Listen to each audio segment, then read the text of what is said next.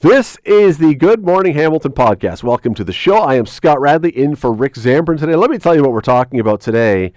Could you tell if a whiskey you were sipping came from an $85,000 bottle? The LCBO is selling bottles this Christmas for as much as $85,000. Is there any way a bottle could be worth that? We're going to talk to Davin de Kergommeaux from Canadian Whiskey about whether or not you could possibly, even if you had the money, justify spending that much. We'll be getting into a move to prosecute Canadian officials for what's happening in Palestine. The Ontario government spending money to try and combat car thefts. That is a big issue. There's a scam going on with seniors trying to get people to buy into home repairs. Not real home repairs, though. We will talk about that one. The affordability of Hamilton housing, still an issue. The Canadian Taxpayers Federation has a new poll out that backs another poll about the carbon tax and how people want to get rid of that one. Much, much more as well, all coming up here on the podcast. This is the Good Morning Hamilton podcast on 900 CHML. I am here to help you with your Christmas shopping. Because if you enjoy a little tipple, if you enjoy a little of the whiskey, well, the LCBO came out with some offerings last week that they were making available to you. If, for example, you want to spend $3,000, they've got a bottle for you of House of Hazelwood Sunshine on Speyside Blended Malt Scotch Whiskey 1983. But that's just like barely dipping into it. How about the Gordon and MacPhail Glen Grant 1952 Platinum Jubilee Single Malt Scotch? $35,000 for that bottle. Or, if you want a little more, because that's not nearly enough, the Dalmore Cask Curation Series, the Sherry Edition, $69,999.95 for a bottle. But that's just the beginning, because then you get to the Gordon MacPhail Private Collection Milton 1949 Single Malt Scotch Whiskey, $85,000 for that one bottle. Which leads me to ask one simple question.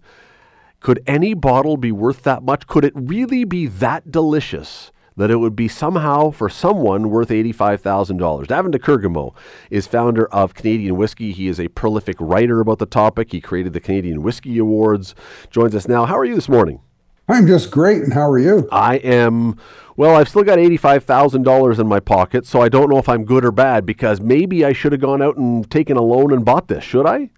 Well, I'm here if you want to spend that kind of money on Christmas presents. But honestly, I think you could buy, what's 85 times 3? You could buy probably 300 good, really good bottles of Scotch whiskey and still have a lot of change left over if you for that kind of money.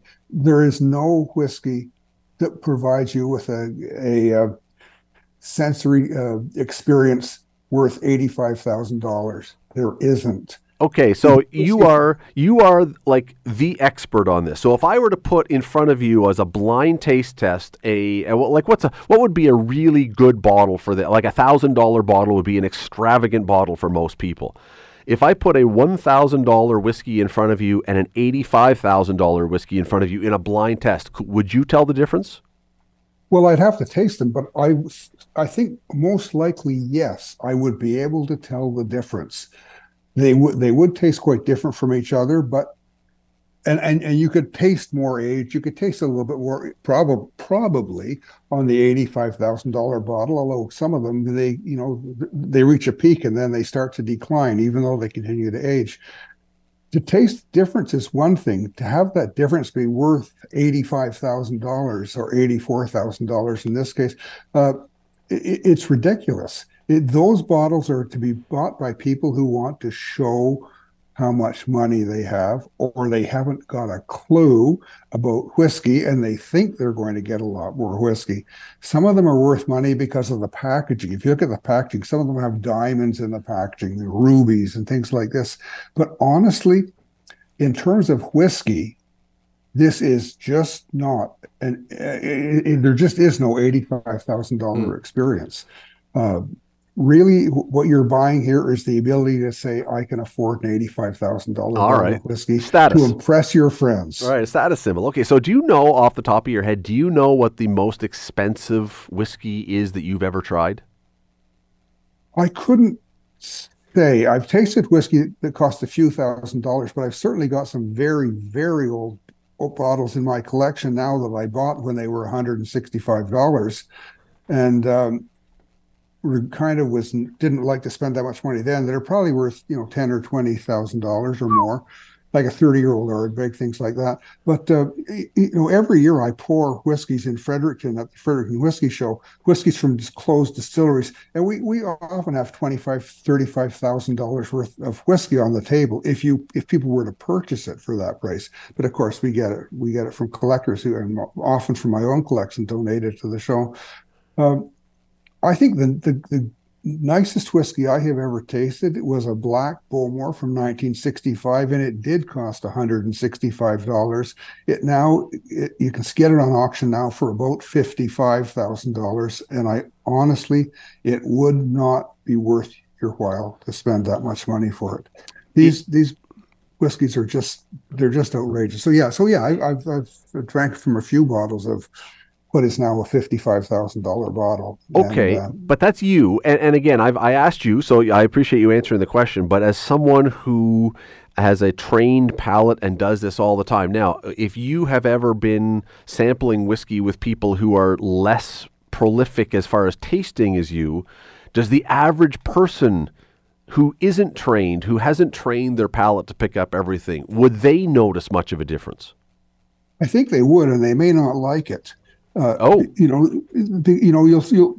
lot woodier. I mean, there are some whiskeys out there right now, made in Canada, in fact, whiskeys that have really totally impressed me. Like, these are my whiskeys of the year. Like, for under $100, you can get, the Canadian Club 15-year-old sherry cask. I think it's 89 or something like that, which it just blows my mind. It's so flavorful, so beautifully balanced, and, like Lot 40, you're in Hamilton, so from Grimsby, Lot 40 Cherrywood. Honestly, like, these are beautiful. These old whiskeys generally are not well balanced because they've just been left too long in the cask, another whiskey like Lot 40 Dark Oak. Honestly, when I opened that bottle the first time, it blew my mind. I thought, man, I don't think I've tasted a whiskey this good in a few years, including some very expensive ones. No, I think that people who may taste those old whiskeys and think either, meh, what is it, or may not enjoy some of the woodiness. Interesting. A great old whiskey was the Highland Park 50-year-old, which had been matured in a dead cask, and it was not overly flavorful, and I thought it was really great. But generally speaking, the only people who are going to be impressed is people who you will undoubtedly tell them 13 or 14 times that you've spent $85,000 for that bottle. I'm guessing that if you spend $85,000, you're making sure everybody knows you've spent $85,000. You're not putting that on the shelf with some, I don't know, Jack Daniels, and nobody's going to notice. You want everybody to notice that. Yeah, you got a badge on your chest that says, "Hello, my name is $85,000 whiskey." It's really I can't imagine why anybody would want that. Will they though? There's one bottle. The LCBO says there's one bottle. Do you think it'll sell? I doubt it. I mean, this is something they do to get the press, people like you and I, talking about them at Christmas time. It used to be they'd put out an expensive bottle and it would get stolen, and then it would be a police report and in the news all the time. I remember people that kind of caught on to that. I really don't think the intention is to sell these bottles. I think the intention is to get profile so people will think their brand is wonderful. So you get the Aston Martin Bowmore for, I forget what it is, $2,900 or something like that. Well, you go to the store, you can't afford it, but you'll still buy a Bowmore. I really don't think that the intention is to sell a whole lot of these. I remember the Janet Sheed Roberts bottle of Glenfiddich a few years ago, and somebody in Taiwan bought it, and I went to visit him, And it was still there a few years later, sitting on his shelf. I'm sure. It's probably still open, not unopened now. I don't doubt it. I would be terrified to open it if I spent that much money. Davin de Kergommeaux, founder of Canadian Whiskey. You can find him online. Website is canadianwhiskey.org. Go look him up. Always appreciate the time. Thanks for doing this. Thank you very much. Bye-bye. And if you do have $85,000 and you want to spend that on a bottle of whiskey for Christmas, please be in touch with Good Morning Hamilton. We will come and sample it with you and find out, because I'm never buying a bottle like that. Let's take a break. Back after this. Stay with us. You're listening to the Good Morning Hamilton podcast from 900 CHML. If I were to ask you a question and say, how much do you think you as an individual or couple or whatever, how much would you have to make your household income to afford an average home in Hamilton? What would be your guess? Just take a second here. Think it through for a second. What do you think would have to be your household income to afford an average Hamilton home? Pay the mortgage, pay the taxes, pay the whatever. What do you think it would be? What if I told you it was now $177,000 a year is what you would need? Now, that doesn't mean every dollar is going to your mortgage, but that means to be able to live a life and also pay it $177,000 a year to buy an average home in Hamilton. James Laird is the CEO of Rate Hub, which came up with this figure. Joins us now. James, how are you this morning? Good, thanks. How are you? I am good, but I am now suddenly a little queasy at the thought of how much somebody would have to make to buy a home here. That's an astonishing number, and probably down a bit. It's a huge number. It's been rising consistently since last summer when the rate increases started. But actually from September to October, it actually got a little bit easier to afford a home in Hamilton. And that's because the average price of a home in Hamilton actually came down by about $25,000 between September and October. So you're talking about... if it's $177,000, what percent of that are you suggesting would be just towards paying for the house? Is it because isn't it like a 30 or 40%, which is sort of the accepted amount that's the proper number? You're correct. It's about it's 40% of your household income is the maximum that can go towards a home. That's how we qualify what you can qualify for. And remember, that is a pre-tax figure. So post-tax, it's much closer to, let's say, 2/3 of your take-home pay. All right, so $177,000. I'm trying to do some math in my head here. How much is that then? That means you're going to spend about $70,000 a year, $71,000 on your house. That again, it's an astonishing number when you think of how much of your money is going to go there. It is, and the sort of the surrounding areas of Toronto saw some of the biggest run-ups in home values during the pandemic. And so we saw the prices run up significantly, especially in Hamilton. And then layer on the rate increases and you're left with just this huge amount of household income required to purchase. And so that's why we're seeing a lot of people, who are single, they've got to pair up in order to qualify for a home in Hamilton. What does this suggest? So, we've been hearing for years now that we're expecting an increase of like 230,000 people to move into this area in the next 30 years. That's the official number when they talk about how many homes to build and all the rest, how many units we have to have. It's somewhere in that ballpark. But if these are the numbers, who are these 230,000 people going to be? Because that can't be the average person. The average person doesn't have this much money.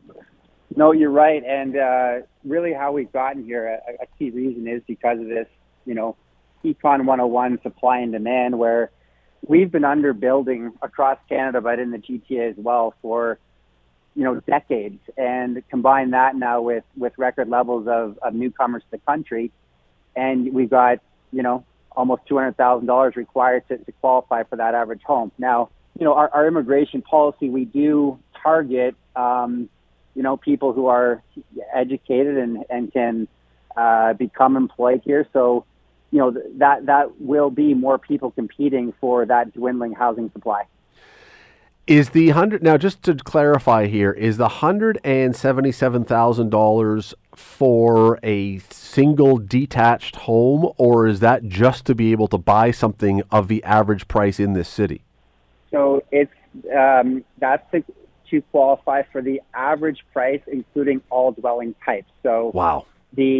For a detached, it would actually be higher than that. And then if you're looking more at a condo, it would be less than that. So that's all housing types.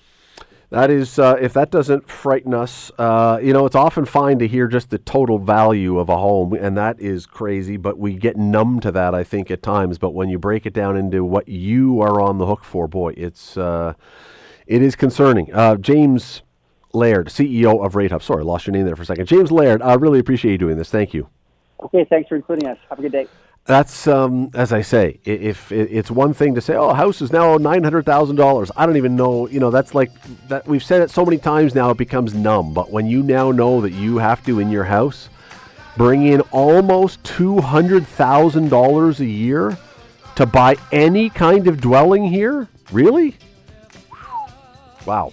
You're listening to the Good Morning Hamilton podcast from 900 CHML. There are now 2 polls out. Angus Reid came out with one that said this, and Leger, also working for my next guest and his company, came out with one, both of them saying Canadians are strongly on board with the idea of the federal government suspending or cutting completely the carbon tax, especially on home heating, simply because people are so overrun by expenses these days. Josh Goldberg is the Ontario Director of the Canadian Taxpayers Federation. He joins me now. How are you?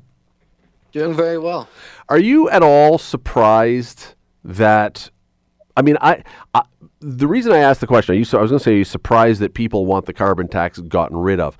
Normally, I would say people would want any tax to be gotten rid of, so that's not the issue. But, we have heard for years now that one of the overriding concerns of Canadians is the environment, and somehow this would seem to play to that. So are you surprised that people seem to be putting their bottom line ultimately, seemingly ahead of this tax that theoretically would help with something they believe in? Well, I think that Canadians are realizing that actually this tax is perhaps theoretically helping the environment, but isn't actually in reality helping the environment. If you look at British Columbia, they've had the highest carbon tax in Canada for 15 years. And most years during that period of time, their emissions have continued to go up. You have Nova Scotia, which had the lowest carbon tax in Canada until July, when the Trudeau government imposed the federal carbon tax on Nova Scotia. They were leading the nation in reducing emissions with the lowest carbon tax. So I think that people are recognizing, number one, that the carbon tax is not a silver bullet on fighting climate change. We're missing all but one of our Paris Climate Accord targets, even though we are signed up for this carbon tax that's making life more expensive. So I think people are realizing that it's not actually helping the environment. And then on the other hand, I think they're realizing that this is a tax on necessities that people need regardless of price. So we have to heat our homes in the winter. That's not optional here in Canada. So, of course, 63% of Ontarians strongly agree that we need to get rid of the carbon tax on home heating. We have to pay to heat our homes in the winter. That's just a reality here in Canada. And here in Ontario, if you use natural gas to heat your home, you're going to pay about $300 in carbon taxes this winter. And I think Ontarians and Canadians realize that's fundamentally unfair, because this is not a behavior we can just change overnight. We need to heat our homes, and that's that. By the way, before I carry on, let me apologize. It is obviously early on a Monday morning. It's Jay Goldberg, not Josh. I don't know what I'm thinking, but sorry about that. No worries. So I'll get it right. I'll figure it out. It's early in the week. We'll get it right before we're done. One of the things I think that is so that has maybe led to this, and I don't know if this is the reason or not, but we know that a number of weeks ago, the Prime Minister and his government announced that there was going to be a break on carbon tax for certain types of heating, for heating oil. And I just wonder, and I actually believe this to be the case, that a lot of people then looked at that and went, well, wait a second, is this actually a philosophical tax to try and help with something because we truly believe in what it's supposed to be for and that the government really believes it's going to do that? Or is this a sign that this truly is just a political thing? Because if you really believe that this is the panacea, that this is the fix, surely you would have not changed it. So I just wonder if a lot of people saw that particular move and said, well, wait a second, what is this all about then, and why am I paying it? I think they did. And you know what? Apparently, there was a lot of pressure in Liberal caucus from folks in Atlantic Canada who are saying, MPs there, our support as the Liberal Party is dropping here in the region. The tax is very unpopular. And the carbon tax on home heating, that was exempt in the Atlantic provinces until July. And so people were starting to realize our winter bills are coming in. They had to fill up with home heating oil, and costs were through the roof. But I think that's a very important point you make, particularly because home heating oil is much dirtier and has a much more significant impact on the environment than heating your home with natural gas. Yet the Trudeau government is giving a carbon tax exemption to Canadians who use home heating oil to heat their homes. That's up to 40% of folks in Atlantic Canada. That's only 3% of people here in Ontario. But most Ontarians are heating their homes with cleaner natural gas. And so I think that absolutely Ontarians look at this and just see it as a very political move. The Liberals had a lot of pressure in Atlantic Canada. They made a switch, and they're giving an exemption to a dirtier form of home heating, but still imposing this costly tax on Ontarians who are using relatively clean natural gas to heat their homes. And let's not forget, you mentioned Ontario, but let's not forget you're giving the break, the federal government is giving the break to Atlantic Canada, which has traditionally been a Liberal stronghold, and out in Alberta, where it also gets really, really cold in the winter. Anyone who's been out there in the winter understands not a lot of Liberal votes out there. They don't get the same break. So, yeah, it certainly, I think, to a lot of people probably does look like a very political move rather than something that fits with a philosophy that is going to fix something. Yeah, I think you're right there, but I also think that it's time for Ontario Liberal MPs to stand up, because there's more than 75 Liberal MPs from Ontario in the federal Liberal caucus. That's double the amount of Liberal MPs from Atlantic Canada. And Atlantic MPs were standing up. We were told behind the scenes information. They were telling Trudeau they absolutely needed the exemption. The party was falling in the polls in that region, and so he caved and gave that exemption. But here in Ontario, the majority of our MPs are Liberal, and they need to pressure Trudeau, just like those in Atlantic Canada, to get a break on home heating for everyone. So why haven't they, folks Jay? Here in Ontario who use natural gas. Why haven't they? Well, that's an excellent question. Obviously, they haven't decided to stand up to the Prime Minister, because there was a vote on this in the House of Commons to exempt the Conservatives proposed just exempting home heating, all forms, from the carbon tax, not even repealing the carbon tax fully. The NDP voted with the Conservatives on this, which shows it's a bipartisan issue. But Liberal MPs from Atlantic Canada decided to stand behind Justin Trudeau and not stand up for their constituents. And I think they're going to pay for that in the next election. Yeah, well, it's certainly, as I say, these two new polls, including the one that you commissioned, would suggest that people are, even if they believe in climate change and wanting to do something about it, even if they believe that the carbon tax somehow is a step towards that, clearly right now they are on board with dumping it, and whether temporarily or full time, this is going to be an issue for sure, because there is at least one party that is going to be lobbying hard after this, and if it's a popular position, they're going to make hay on this one, and we know which party that is. Not Josh, Jay Goldberg from the Ontario Director of the Canadian Taxpayers Federation. Thanks for doing this today. You bet. Thank you. It's Monday, isn't it? It's Monday. We'll try and get all the rest of the names right. You're listening to the Good Morning Hamilton podcast from 900 CHML. Saw a press release last week that I got to be honest, I didn't really understand. I still don't really understand, but I'm sure my next guest will help me to understand. The media advisory, let me just read the first paragraph of it. This is to announce that a notice of intention to prosecute will be served to Canadian government officials on behalf of a group of Canadian individuals and families with relatives in Gaza.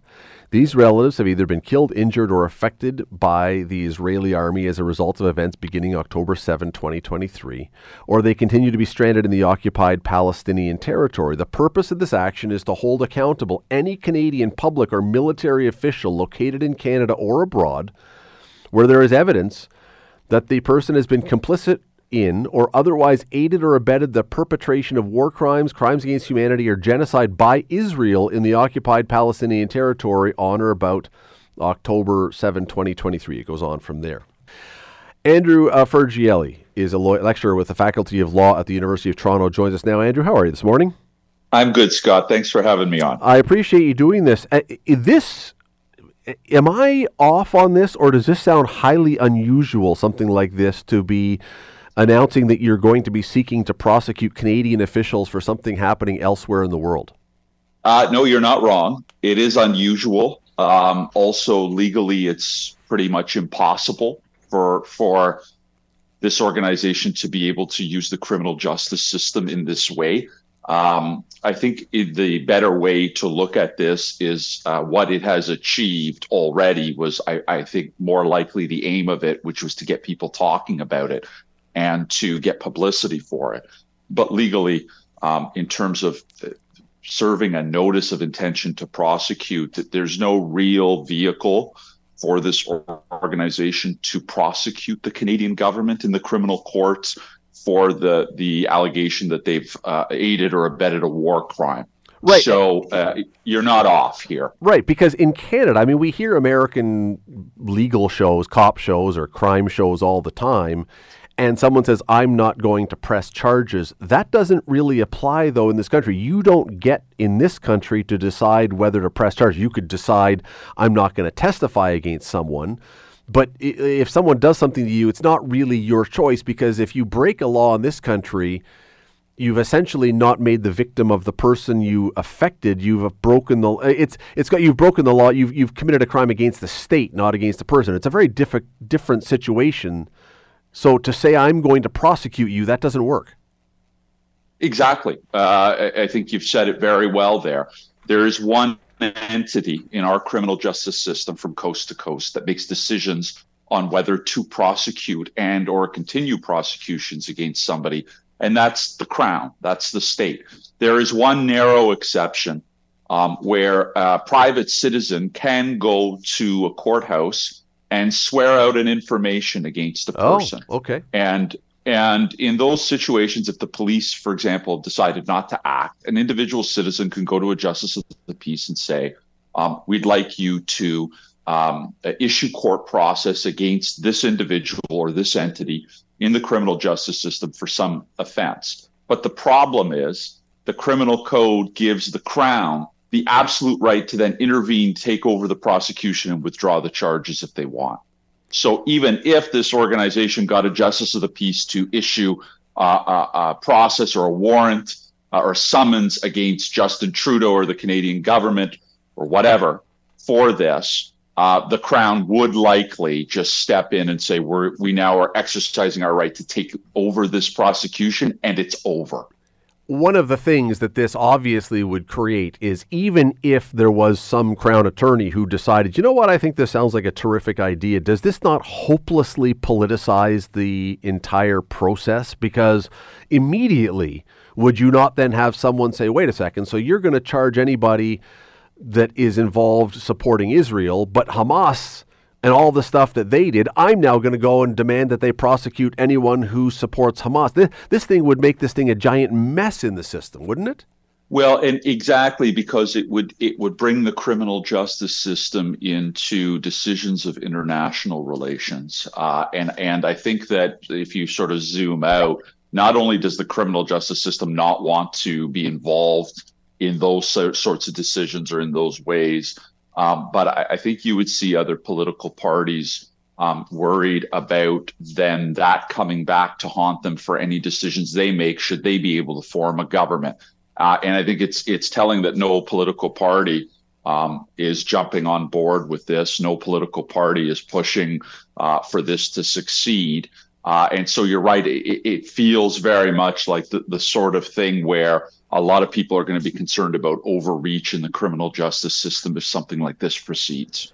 On a much broader note, leaving aside the Israel-Hamas thing for a moment, can a Canadian be charged with a criminal offense if the alleged criminal offense does not happen within the country? Because you're a Canadian, let's say you commit a crime on a cruise ship in international waters.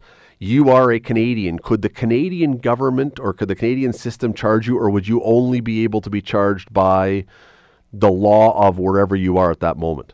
Well, you are always subject to the law of where you are at that moment. So for your listeners traveling, they know if they take a trip to wherever, they are subject to the laws of wherever. But in certain circumstances, the Canadian government can charge, or not the government, a person can be charged for an offense they commit outside Canada in certain limited situations. One of those situations is if any significant part of the offense takes place here.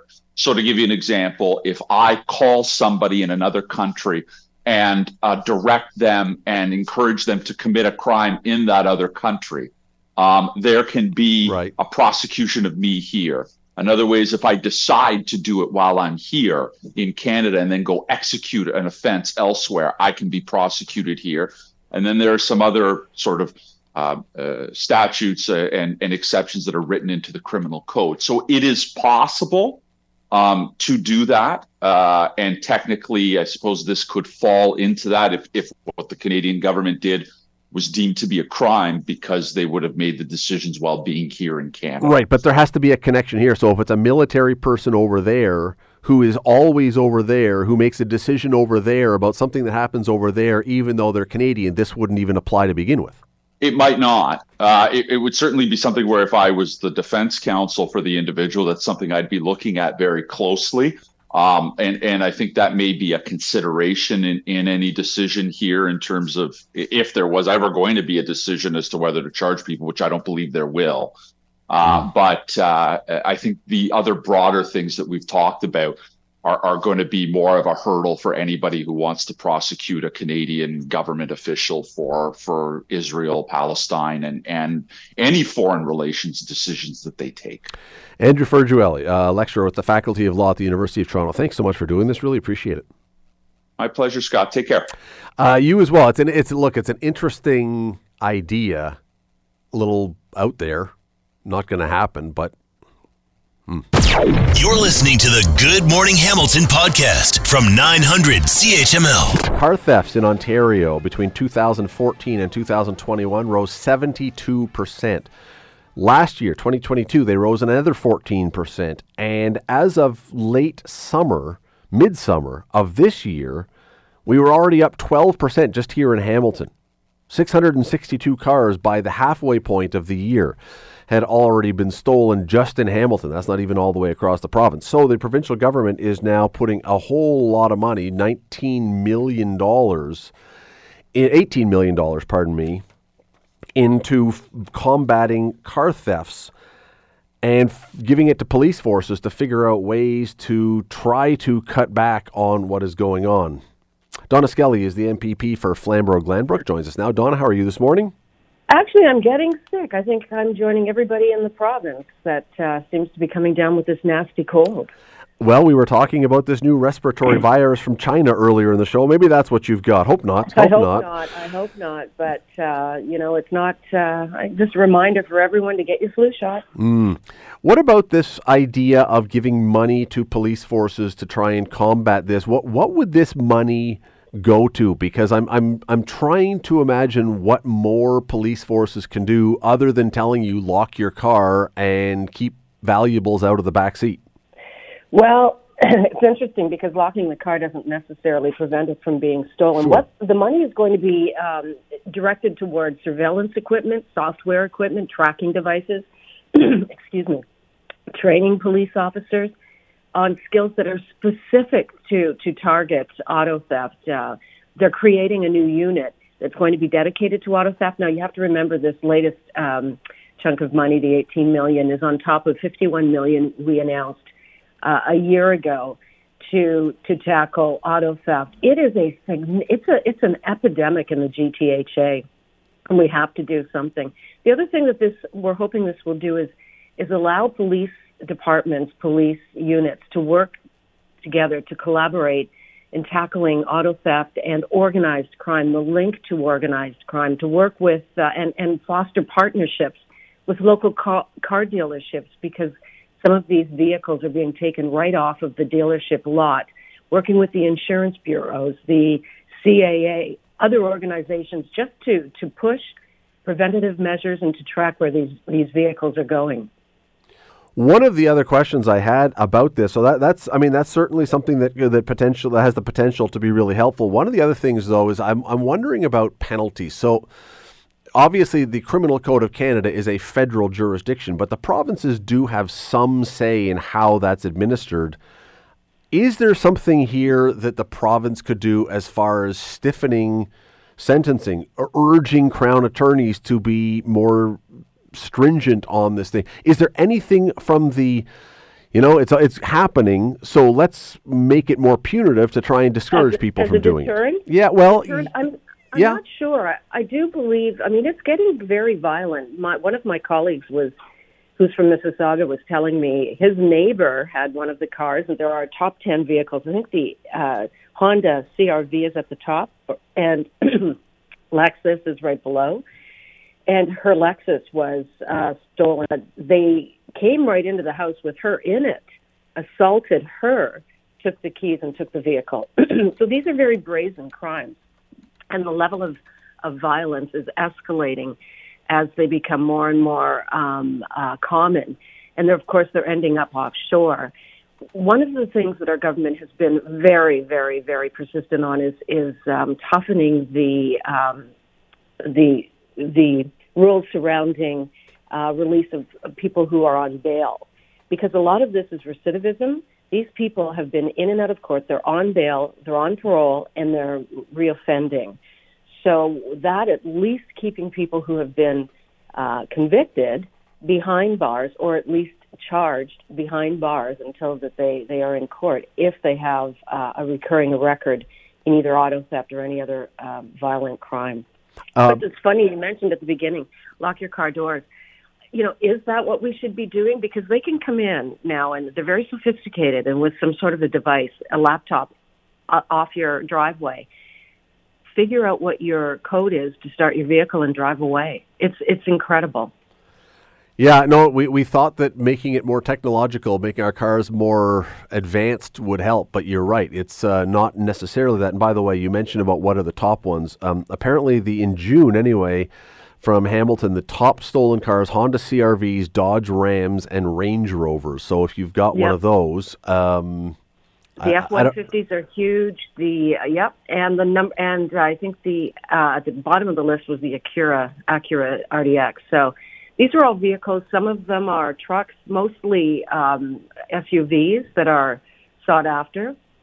But what my concern is, if the vehicle is stolen, that is terrible. But if the vehicle is stolen and they're entering your home and assaulting you, we've reached a different level of criminal activity. Unquestionably. Well, as I say, it's $18 million going towards police forces to try and crack down on this. We will see, we will hope, because anyone who's had this happen to them, whether it's having it stolen or just even having it, I haven't had mine stolen, but I've had mine broken into, and it's a giant pain. You invaded, don't you? Yeah, it really is, and let's hope that this can help with something to be a deterrent. We will see if that's the case. Donna Skelly, we'll let you go so you can drink some tea and gulp some honey and hopefully get better. Appreciate you doing this morning.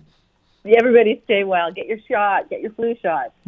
That is Donna Skelly, MPP for Flamborough-Glanbrook. You're listening to the Good Morning Hamilton podcast from 900 CHML. One of the sad realities of society in general these days is some people take advantage of other people. That is just, and maybe that's just not these days. That's been going on forever. But we seem to be hearing more and more about scams, senior scams in particular, seniors who are taken advantage of and who are tricked. And, and this is not, some of these are elaborate. Some of them are very clever. And I don't say that complimentary. They're cruel, but they are clever.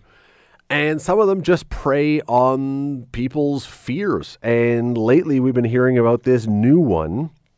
You've heard about lots of them, I'm sure. But we've been hearing about this new one where people go around and they offer to do a simple bit of home repair. And then when they start doing that very simple, inexpensive home repair, they point out to the homeowners that, oh, we found this as well. And then that leads to this. And then, oh, well, there's wood rot and there's this and there's that. And there are now examples of primarily seniors being tricked. I don't think there's a different word, tricked out of tens, sometimes hundreds of thousands of dollars. They just keep adding to what the cost is of homes repairs that need to be done to keep the home from falling apart. That turns out, apparently, none of it probably really needs to be done. Bob Assadourian is the owner of Triple R Incorporated, and he is the host of Just Ask Bob on Cable 14. Joins us now. Bob, how are you this morning? Excellent. Good morning to you, Scott, and to all your listeners. Appreciate you coming on to talk about this, because I am not a senior at this point, but I could absolutely, because I don't know what I'm doing, I could absolutely see myself being caught up in something like this, where someone who looks trustworthy, sounds like they know what they're doing, seems like they're on top of things, comes to my house and says, oh, you know what, we just discovered X that is wrong with your house. I could absolutely see being caught in something like this. Well, Scott, don't be trusting. That's the first warning. We have to heed my father's advice. He always taught me as a young child, trust must be earned. Trust must never just be, provided or given. If we talk about seniors for a moment, we have to think to ourselves, why? The big question, why? I've been covering this for almost 20 years, and the number one demographic is seniors that are scammed or otherwise taken advantage, retirees. We have to look at this as to why. My belief system is, number one, it's accessibility. Seniors are easily targeted because they're available. Obviously, they're retired. They're home. As in the case with Toronto, with the recent media coverage, these seniors were home. They were doing some work in the garden or work outside. And also now, besides accessibility, because they're obviously, they're home, they're accessible, they're available, it's a situation, again, back to trust. They came from a different day and age. Definitely not 2023 today. They came up in an era where you didn't have to have, double deadbolts on the doors. You could trust people. The trust was much, much easier in that day and age. So that's why they fall prey to this much easier. And, we have to learn about that word trust, especially people coming to the homes. I believe that this is the number one violation. I'm a contractor myself. I would have to be pretty desperate to go door knocking, which I wouldn't. I don't advise any contractor, any business to go door to door. That's your sanctuary. That's where you have to be protected. Legitimate contractors, legitimate business people, leave a card, leave a flyer. Do not solicit, do not bother people at their doors. But Bob, let me jump in for 1 second, because again, most of us are not like you. Most of us are not, I'm in that category. I don't know everything about my house. I wish I did. I'm not a handy person. So if I have someone, even if I hire them, how do I know whether I trust them? It's like going to get your car fixed. You don't know sometimes if they're saying you need to have this repaired. You don't know your way around your car. How do you know? How do you trust or not trust? How do you know who to trust or not trust when they tell you something's wrong with your house? Excellent. Educate yourself. Obtain comparables. It's free. Ideally, this is free education. So contractors, generally speaking, it's all free estimates, unless you're bringing in an architect, an engineer, a designer. But pretty well for these types of scams, all estimates are free. Collect 3, 4, maybe 5. Get the estimates in, chat them up, discuss what's going on, why is the work needed, what materials are you using, gather all the company information. Now, obviously, to save your time, first call the municipality. 905-546-2424. For example, call the city of Hamilton, ask for building department. In the case of these seniors that were scammed, mention to the building department, I'm looking at having a roof done or looking at having a chimney done. Is a permit required? Is a license required? Number one, the city will tell you, as a resident of Hamilton, the contractor you hire, to do your roof needs to have a City of Hamilton Master Building Repair license. Now you're empowered. So now when you call these tradespeople or contractors, say, by the way, do you have the license, City of Hamilton Master Building Repair? I would like to see it when you come to my home. Now you're going to eliminate the riffraff. You're going to eliminate the crooks and the criminals in the underground economy. So you're going to have 3 or 4 roofers come by, maybe 5, only the licensed ones, have them give you a written estimate.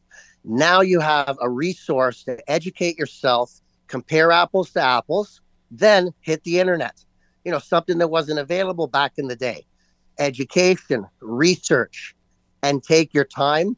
No one will be taken like these folks were in Toronto.